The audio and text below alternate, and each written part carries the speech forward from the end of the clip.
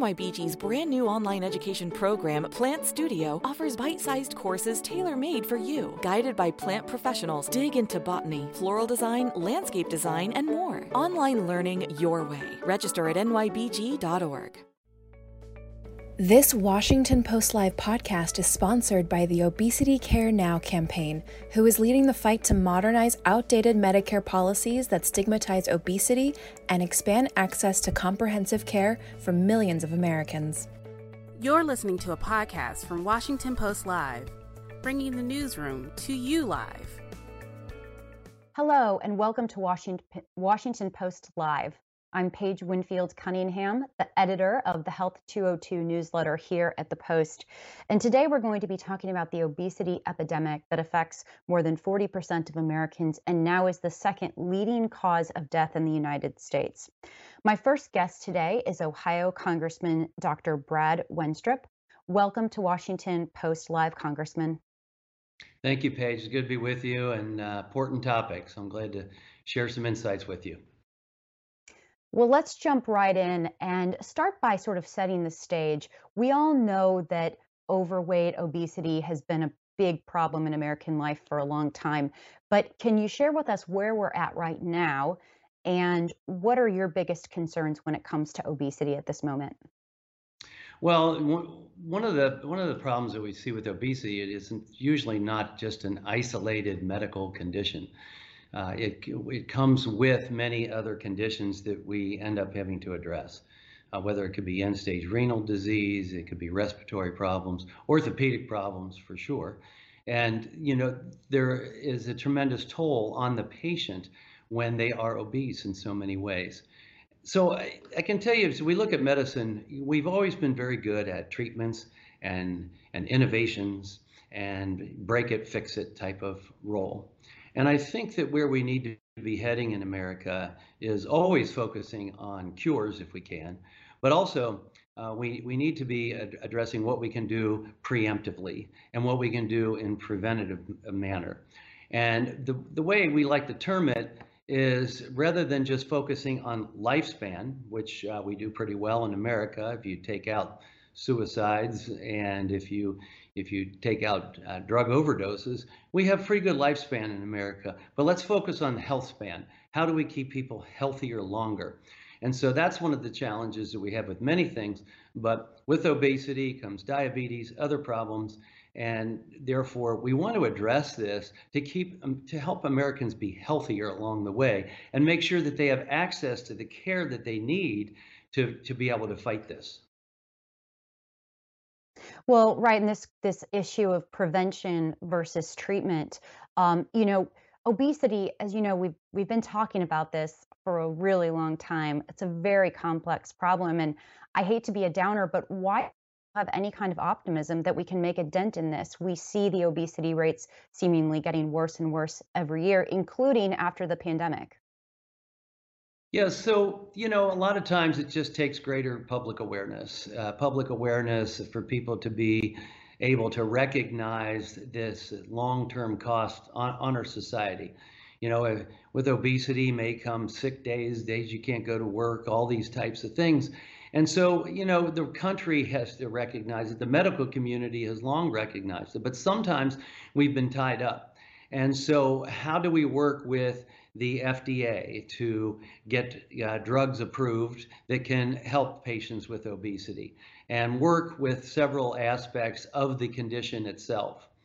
And so sometimes it's a matter of what Medicare approves, and as Medicare goes, so goes the others. So we do have a bill, as you were aware, and I'm the Republican lead, and it's called the Treat and Reduce Obesity Act, and it's a bipartisan bill. It's with me, Representative Ruiz, as well as Representative Kind and Reed. Well, in this, you have 2 Republicans, 2 Democrats, and you have 2 physicians, one on each side of the aisle. So currently, FDA-approved medication for chronic weight management are not covered by Medicare Part D. So the bill that we have would require Medicare Part D to cover at least 2 anti-obesity drugs. And that would go a long way. And again, as I'm talking about access to types of treatments, access to care. And, another problem that we see is Medicare currently reimburses physicians, certified nurse specialists, physicians' assistants for intense behavioral therapy related to patients with obesity. And they're the only ones covered. But what this bill does is also allow other treatments, if you will. If a physician refers a patient to a clinical psychologist, for example, or a registered dietitian, or a nutrition professional, all of these things, all these specialties, they're part of the team in treating obesity. So this bill would expand that and allow us to get a more broader range of care available to patients. And as I said, as Medicare goes, so goes the other healthcare coverages. Well, I'm glad you brought up that bill because I did want to ask you about that. And that brings up an interesting question of the preventive piece versus the treatment piece. And I could see someone criticizing or possibly critiquing your legislation saying, okay, you're just trying to put a patch on the problem instead of actually fixing the underlying issue of people becoming obese to begin with. How would you respond to that kind of criticism in terms of kind of balancing that preventative part then with the treatment part? Well, education is part of it. Patient education is always part of it that we want to see take place. But this is a pretty broad spread and spread out problem. It's not only in urban areas, it's in rural areas. And so we want to address that. We do have a rural and underserved healthcare task force that Chairman Richie Neal, Ways and Means, along with Ranking Member Brady, we put together, again, bipartisan, to increase opportunities for access to care. And so the two go together, in my opinion, that you not only want to get educated, you want to be able to reach out and you want the care to be provided. So it's pretty broad spread. And I think that's what we have to look at it all encompassing. One of the problems that we run into, and we're seeing this on several fronts, especially for things that prevent, they might, CBO, Congressional Budget Office, might say, well, that's going to be pretty costly if we expand this. But if you look at it over, they say, 10, 15, 20 years, keeping people healthier obviously saves money. There's probably no greater example of that than, say, the cure for hepatitis C, that is. This came along and it was like, boy, that's an expensive treatment. Yeah, it may cost $8,000. I think it's come down since that time. But the point is, if you don't treat it, if you don't cure it like that does, then you will be treating it palliatively and possibly even needing a liver transplant. And there you're talking into the hundreds of thousands of dollars. And so we have to look at the big picture here. And again, it plays into what we're trying to do as far as health span. Well, this problem is so pernicious. And, I've been a health policy reporter for the last decade, been writing about this, so many different bills and attempts at public policy to try to get at this problem. And yet we just haven't seen a lot of movement. Any insight into why that is? I mean, as you know, we've tried, requiring calorie counts to be displayed, changing kids' school menus. Why is this problem so hard for us to solve from a public policy standpoint? Well, yeah, you're right about things. I appreciate that you can go into a restaurant and a lot of them will tell you how many calories you're taking in. I think, educating people, but this is a multifaceted problem.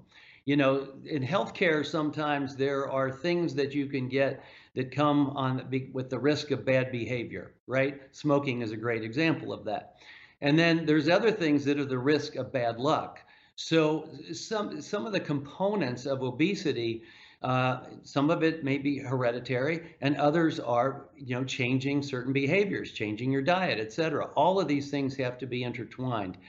I think sometimes people want to not engage necessarily because they're not sure which direction to go. And I think we have to look at it in all directions, which is what our bill is trying to do, is not only talk about what can be done medically, but talking about what we can do nutritionally. And again, education, when people become aware of what things could be as opposed to what they are. In other words, some people might say, hey, I'm obese, that's the way it is. and I'm just going to drive on, not knowing that there may be some things that they can do. So it takes a lot of outreach, I think, to patients to understand that you could feel so much better if you work with us and do these types of things. I think that is part of it, and I hope that we don't overshadow it, because it is having a great toll, cost-wise, work-wise, all these other avenues that affect our country as a whole. And so I think it's important to address it, and address it with compassion, and do the best that we can for patients, but let them be educated on what's available. And then again, making some of these treatments available is key. Well, and I want to talk about costs in a minute, because you're right, this is so expensive for our nation. But want to ask you also, one thing that I know advocates have been pressing for is talking increasingly about obesity as a disease. And so, on one hand, you have, of course, so many different environmental, social factors affecting somebody's weight, but then you could see this in perhaps a separate category than a disease you might traditionally think of, in that obviously personal lifestyle decisions have a huge impact on whether you develop obesity. How do you think about that idea of talking about it as a disease? Is that something we should be doing? Is that helpful? Or could that detract from solving the problem? What are your thoughts on that? Oh yeah, I do think it's important that we talk about it as a disease. I think we saw ourselves as a nation go through that with drug addiction. You go back several years ago, it's like, well, you chose to do that. And so, a lot of people would take that approach, right? They would take the approach that you chose to take drugs, so, that's your problem. But now we have a greater understanding of the addiction. For example, I use the example when it comes to addiction for heroin, for example. Imagine what you would do for food if you hadn't eaten in 8 days, right? So this is something that people that are addicted to drugs like heroin, they go through that every few hours.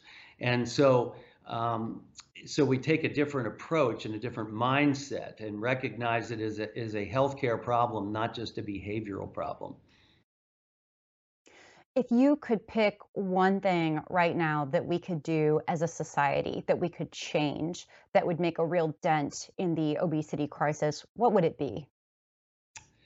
I think the first thing really is education, and starting at a young age, talking about nutrition.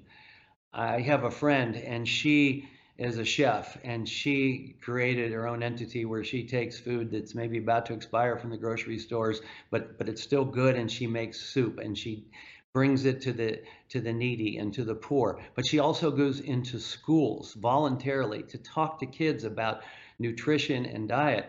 And one of the things that stood out with me is, she's had kids that maybe are even in 5th grade, and they don't know what a vegetable is. They don't even know what a vegetable is. And when she describes it to them, they say, well, I've never had those. This was really stunning to me. But she's relating it firsthand. I don't even know what a vegetable is. And she goes, well, what do you dip your chips in? And they all said cheese. They didn't talk about salsa or something like that. So it's really interesting what is going on, unfortunately, in so many American homes, that if we can start with our kids at a young age, and I see this happening more and more, you see schools that they take a plot of land and they on their grounds, and they're growing vegetables, and I think that that's part of their health education. And I think we probably let a lot of that slip over the years in our schools, and I think that needs to be brought back, and to be explaining to people why it's so important and what you can avoid, just as we have done with smoking. Well, and you obviously bring your expertise as a medical doctor to Congress, and which I imagine makes you more aware of these issues. What do lawmakers in Congress in general not understand right now about obesity and the obesity crisis that you wish they did? Well, I wish that they understood a little bit more of what you can say with prevention, because for so many members, if they're not really in the healthcare arena and taking care of people, when it comes to healthcare, they're just looking at what it costs today. And I think as we address issues like this, we have to look and show people this is what it costs long term, because that's not necessarily on everybody's radar. I think our founders had in mind that people would come from all walks of life to serve in Congress and bring their expertise, farmers, et cetera, whatever the case may be, bring that expertise to Congress so you can talk firsthand. I'm pleased with the number of doctors that we have in Congress today, and it makes a difference. And it makes a difference when other members say, okay, we're talking about healthcare, we're talking about patients. Let's talk about what some of the solutions are. We want to hear from you. And we've been able to do that in a bipartisan fashion on many things. Surprise billing act that we got through was really driven by the doctors in the House of Representatives on both sides of the aisle. So I think that educating what the long-term savings can be, because money is always the talk here in Washington, D.C. And if you look at how much you can make people healthier and save, it makes a lot of sense. And we just have to get that message through to a lot of our colleagues. You're also co-chair of the GOP Doctors Caucus in Congress, comprised of 18 doctors and healthcare providers. And I know through the years I've enjoyed interviewing members of that caucus. And of course, for a long time, a lot of it was about trying to get the Affordable Care Act repealed. Can you talk a little bit about, is that something that you're still talking about, or do you have other health priorities that you're pushing for at the moment? We're really pushing for other health priorities. And again, with the underlying theme being health span, how do we have Americans healthier as we move forward? And so we do have a GOP Doctors Caucus, but we very often engage with the other doctors in the House of Representatives and sometimes in the Senate as well, as we're moving things forward. And again, Surprise Billing Act was a perfect example of that. And I have several bills with Dr. Raul Ruiz over the years, a Democrat from California. So it's nice when we, as physicians, are on the committees of jurisdiction to weigh in on healthcare, such as Energy and Commerce and Ways and Means. And so we're really looking forward, and we also want to talk about cures. And so obesity falls into the category of one of the things we want to address for our country, but also diabetes. And if we can develop, say, an Operation Warp Speed type of thing to really promote and push research and development of medications and treatments that can save lives and improve people's lives, that's really what we're focusing on now more than ever. We're running out of time, but I want to ask you about the coronavirus pandemic, impact of obesity on that. As you know, our death toll has been far greater than in many other developed countries. And I'm just wondering if you think our obesity rate played a role in that at all. Well, I think that the data would probably show you that, and I haven't seen hard data at this point, but it's definitely one of the comorbidities that people have that make them more vulnerable and susceptible to the most deleterious effects of COVID-19. Through this process, we're in a situation now in America. We know that the vaccines help. We have been promoting vaccinations. There may be some medical reasons for someone not to, and I could go into that, but just for the sake of where we are, vaccines have been helpful. No doubt about it, but people that are vaccinated also get COVID. We knew that from the trials. We saw that. But what we also saw is they were less likely to be hospitalized and less likely to die unless they had a series of comorbidities. But the unvaccinated did far worse. But we also know that viruses create variants. We know that they will mutate, if you will, and create variants. That's not new. This is not headline news per se, except that we have an awareness of when this happens. And so I really think we need to focus on the therapeutics, monoclonal antibodies, and the things that we have out there to treat COVID, because even the vaccinated are getting COVID. And certainly, if we can treat those, especially those with comorbidities that have a greater problem trying to deal with COVID, then we're going to be better off as a nation. So I'd like to see us continue to encourage people to get vaccinated, but at the same time, let's really focus on therapeutics, because vaccinated or not, people get COVID. Well, unfortunately, that's all the time we have for today. But thank you so much for joining us, Congressman. I enjoyed this conversation. Thank you. Appreciate the time. Well, please stay tuned. I will be back in just a little bit to continue this conversation on obesity with experts on the issue. The following segment was produced and paid for by a Washington Post Live event sponsor. The Washington Post newsroom was not involved in the production of this content. We are in the midst of an obesity epidemic, and its effects are being felt particularly in communities of color, where obesity is increasing the incidence and the severity of certain health conditions, including COVID.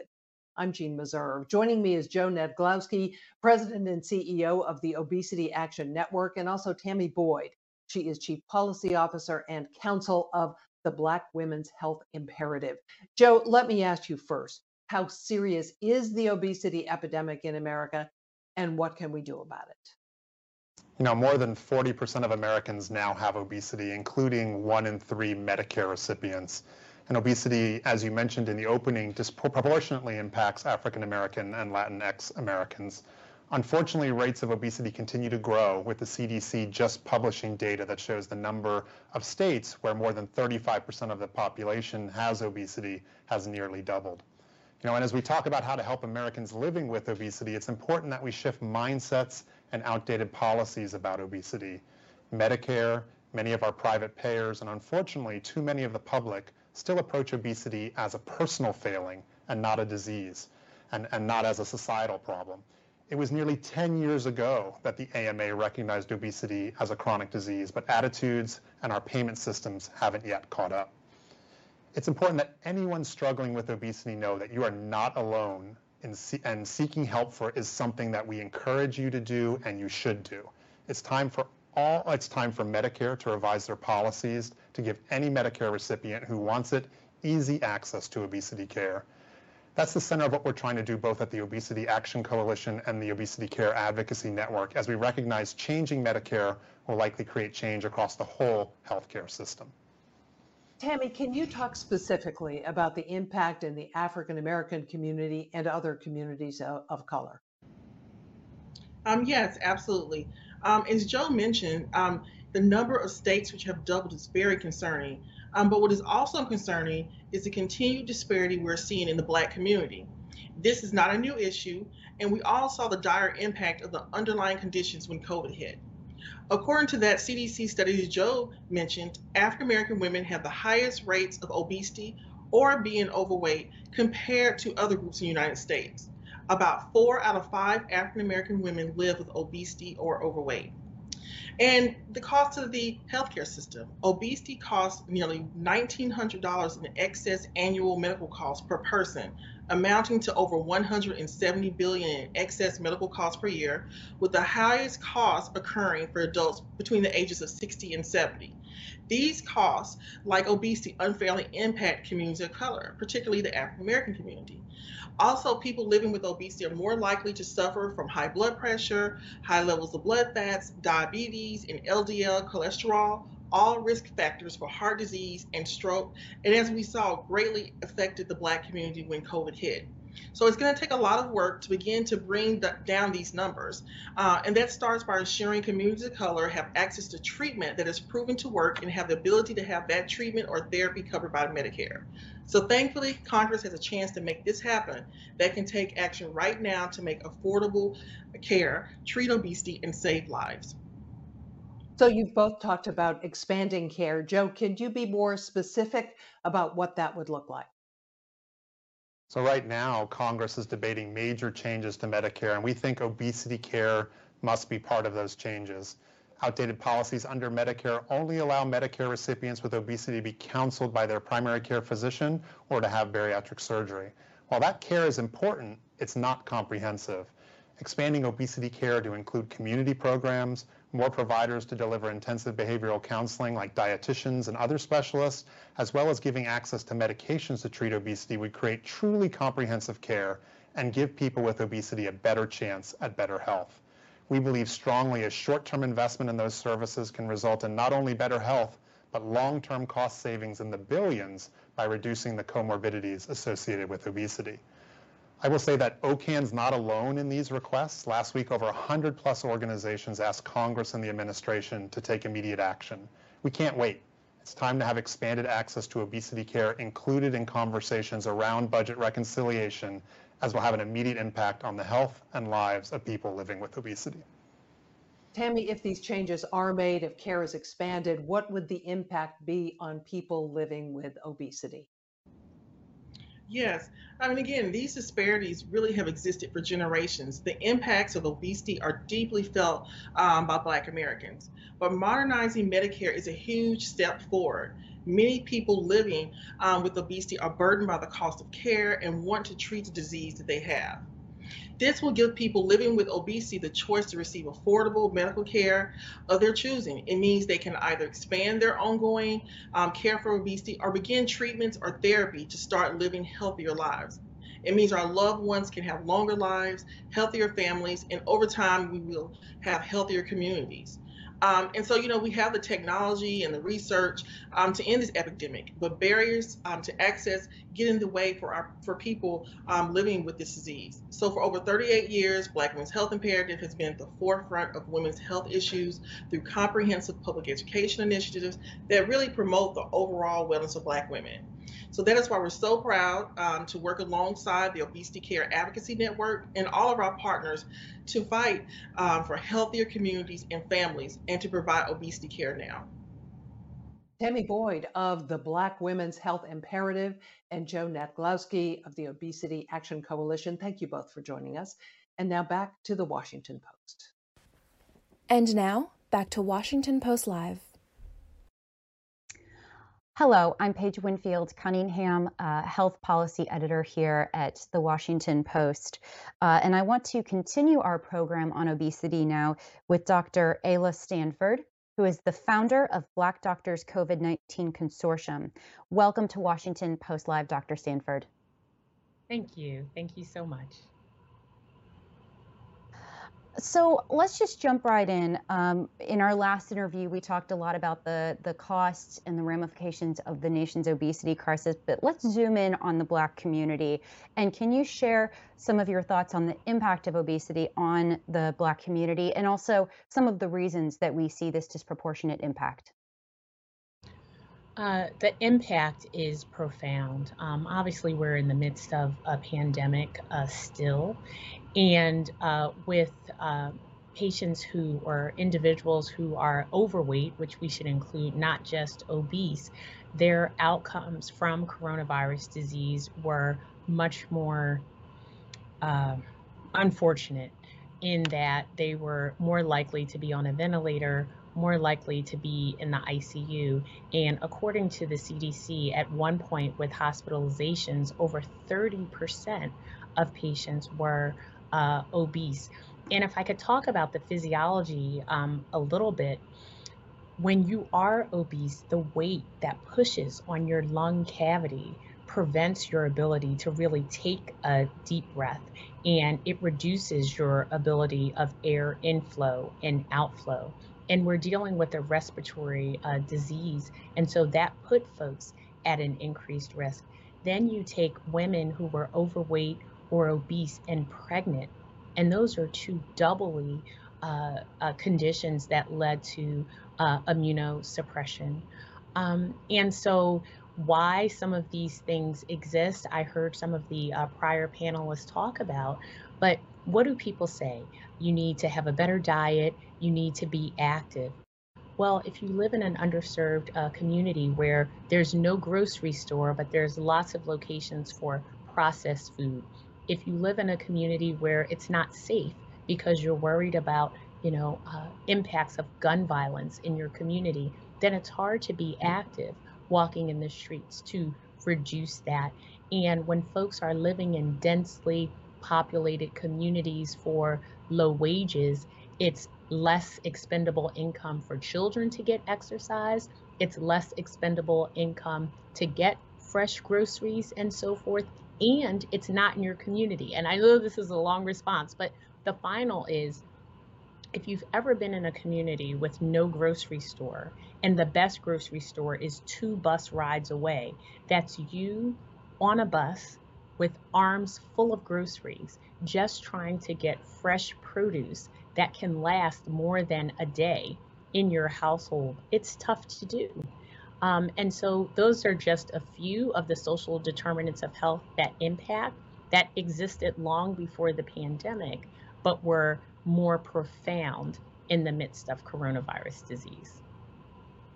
Well, and you bring up so many interesting aspects of this that I want to get to. But first, just staying on the pandemic for a minute, do you fear that the pandemic itself worsened the obesity crisis among Black Americans in particular? It looks like we still don't have complete data, but we do seem to have some indicators saying that the pandemic worsened an already serious problem. So I do think that in some instances, people who were already overweight became obese, and that people who were on a borderline of becoming overweight became overweight. I mean, it was a time for all of us in America that if you could shelter in place, you sheltered in place. There wasn't much to do.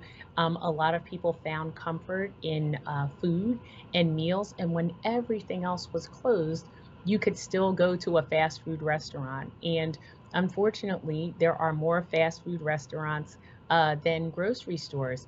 And when you look at the leading causes of death, certainly in Philadelphia, but in America, number one is cardiac disease. So that includes strokes, hypertension, heart failure. Number two is cancer, and many cancers are exacerbated by obesity and being overweight. Number three right now is COVID. We've already talked about your increased likelihood of severe illness and death from coronavirus when you're overweight or obese. And number four is casualties or gun violence. And so all four of those conditions, coupled with being obese, yes, impacted them severely, and especially if you were a Black or brown person.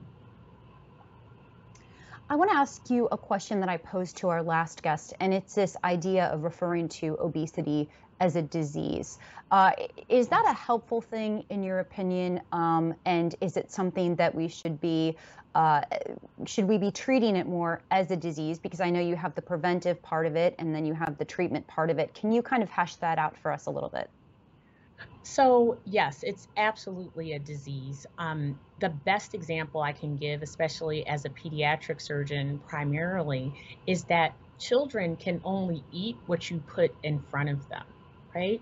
No child wakes up, and for that matter, no adult wakes up and says, you know what, I think I want to be overweight. I think I want to be obese, that I want it to be harder when I have to walk so it can be more difficult for me to breathe, that when it's hot outside that I can sweat, profusely, that I want to be ridiculed by others when they look at my size, that I want to go in to buy certain clothes and I want them to not fit me, and for people to make have preconceived notions about why my weight is the way it is. And so once you remove that stigma, if you will, and you treat it like a disease, like other conditions that are impacting our society and impacting individuals, it allows you to focus on what I can do to help you and put more emphasis on prevention. And so when I see an obese child, I look at the parents and I say, how can we help your child? And so, yes, it absolutely is a disease. And I think then it becomes more emphasis. Why is it important? In the funding and the resources, because it's not just about exercise and food. You can't recommend that to someone to do it and not put a grocery store in their community. You can't recommend that someone should walk a mile in their neighborhood and not make their communities more safe. And so when you say it needs to be a preventative, it's a public health issue, then the resources follow that. But you can't make recommendations that people can't follow in their environments.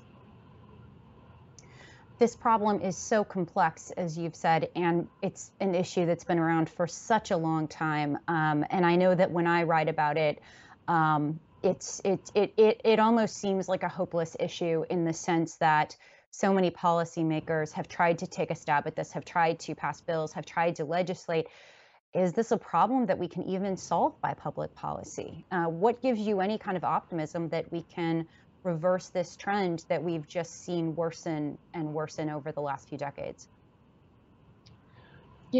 As healthcare providers, as politicians, as leaders, I think if more people put as much time in prevention as they put in reaction, right, to a situation, we would all be better off.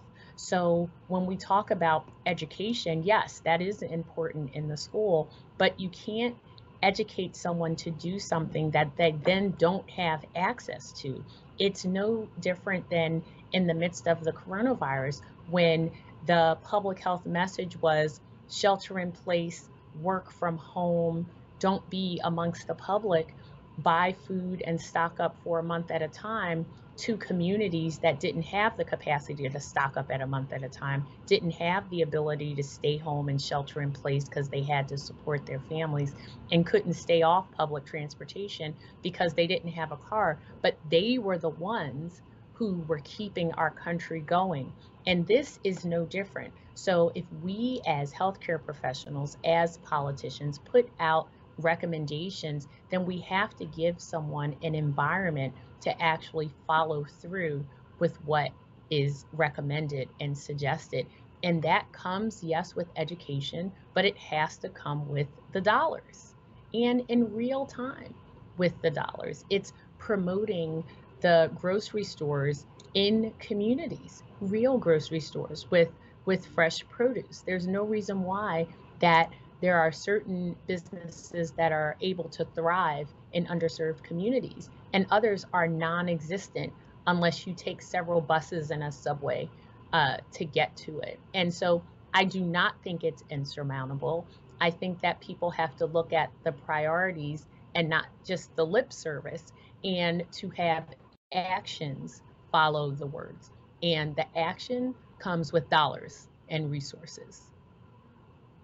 Let's imagine for a minute that lawmakers do as you say and really put more funding into this. We get more grocery stores with fresh vegetables in neighborhoods.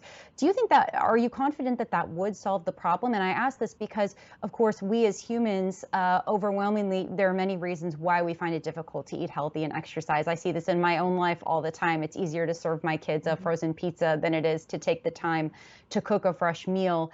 It just takes more work, even if you have access to those fresh things. So do you have confidence that even if sort of policymakers took that step, that then enough Americans would really take that extra step of cooking the healthy meals, of doing the exercise? So I believe that's a great question, but I believe with education, you actually empower people to know that it's within their control. So no longer are they saying, well, my mom was big, my dad was big, that's just how we are in our family. There's nothing wrong with that. There's just more of me to love. You know, people explain all those things away culturally, but wait a minute, we need you to be here as a parent. And if you're that large, your heart can't sustain your body. It can't give you the strength. Your lungs can't give you the oxygen that you need, even when you sleep. And expressing that it's coming from a place of care, that we're teaching you some of these things. And you really have to. So the education piece coupled with, because this is a challenging disease, it requires a multifactorial approach. And the individual does play a role, but not one of saying you've been doing this wrong all along, but it's more of those of us empowering them to let them know that they are a key and an integral part of not passing on the overweight and obesity to the next generation.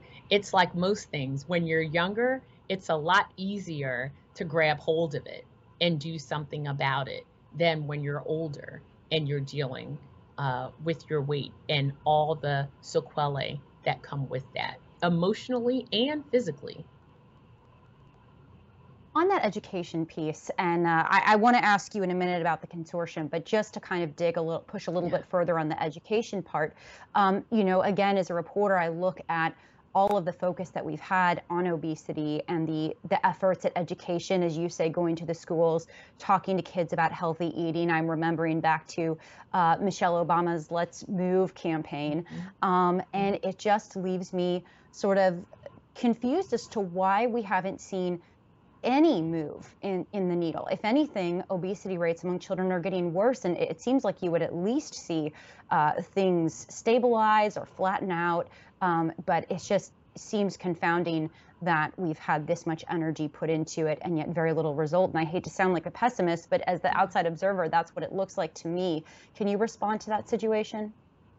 So I guess you have to see how much effort has really put into it. Again, I think there are lots of articles, there are lots of books, even lots of podcasts, but when you really look to see how much in the way of dollars have been allocated, and I don't just mean for a project for a period of time or for a period of time when someone's in office, but sustainable dollars that are like line items in budgets that we're going to focus on obesity in our elementary school children from the very beginning, that there are incentives with different health insurance programs that when you reduce your weight, something happens, and things like that. And all too often, I believe we focus on conditions for a period of time, but I'd be very curious to see the information of how long it stays there.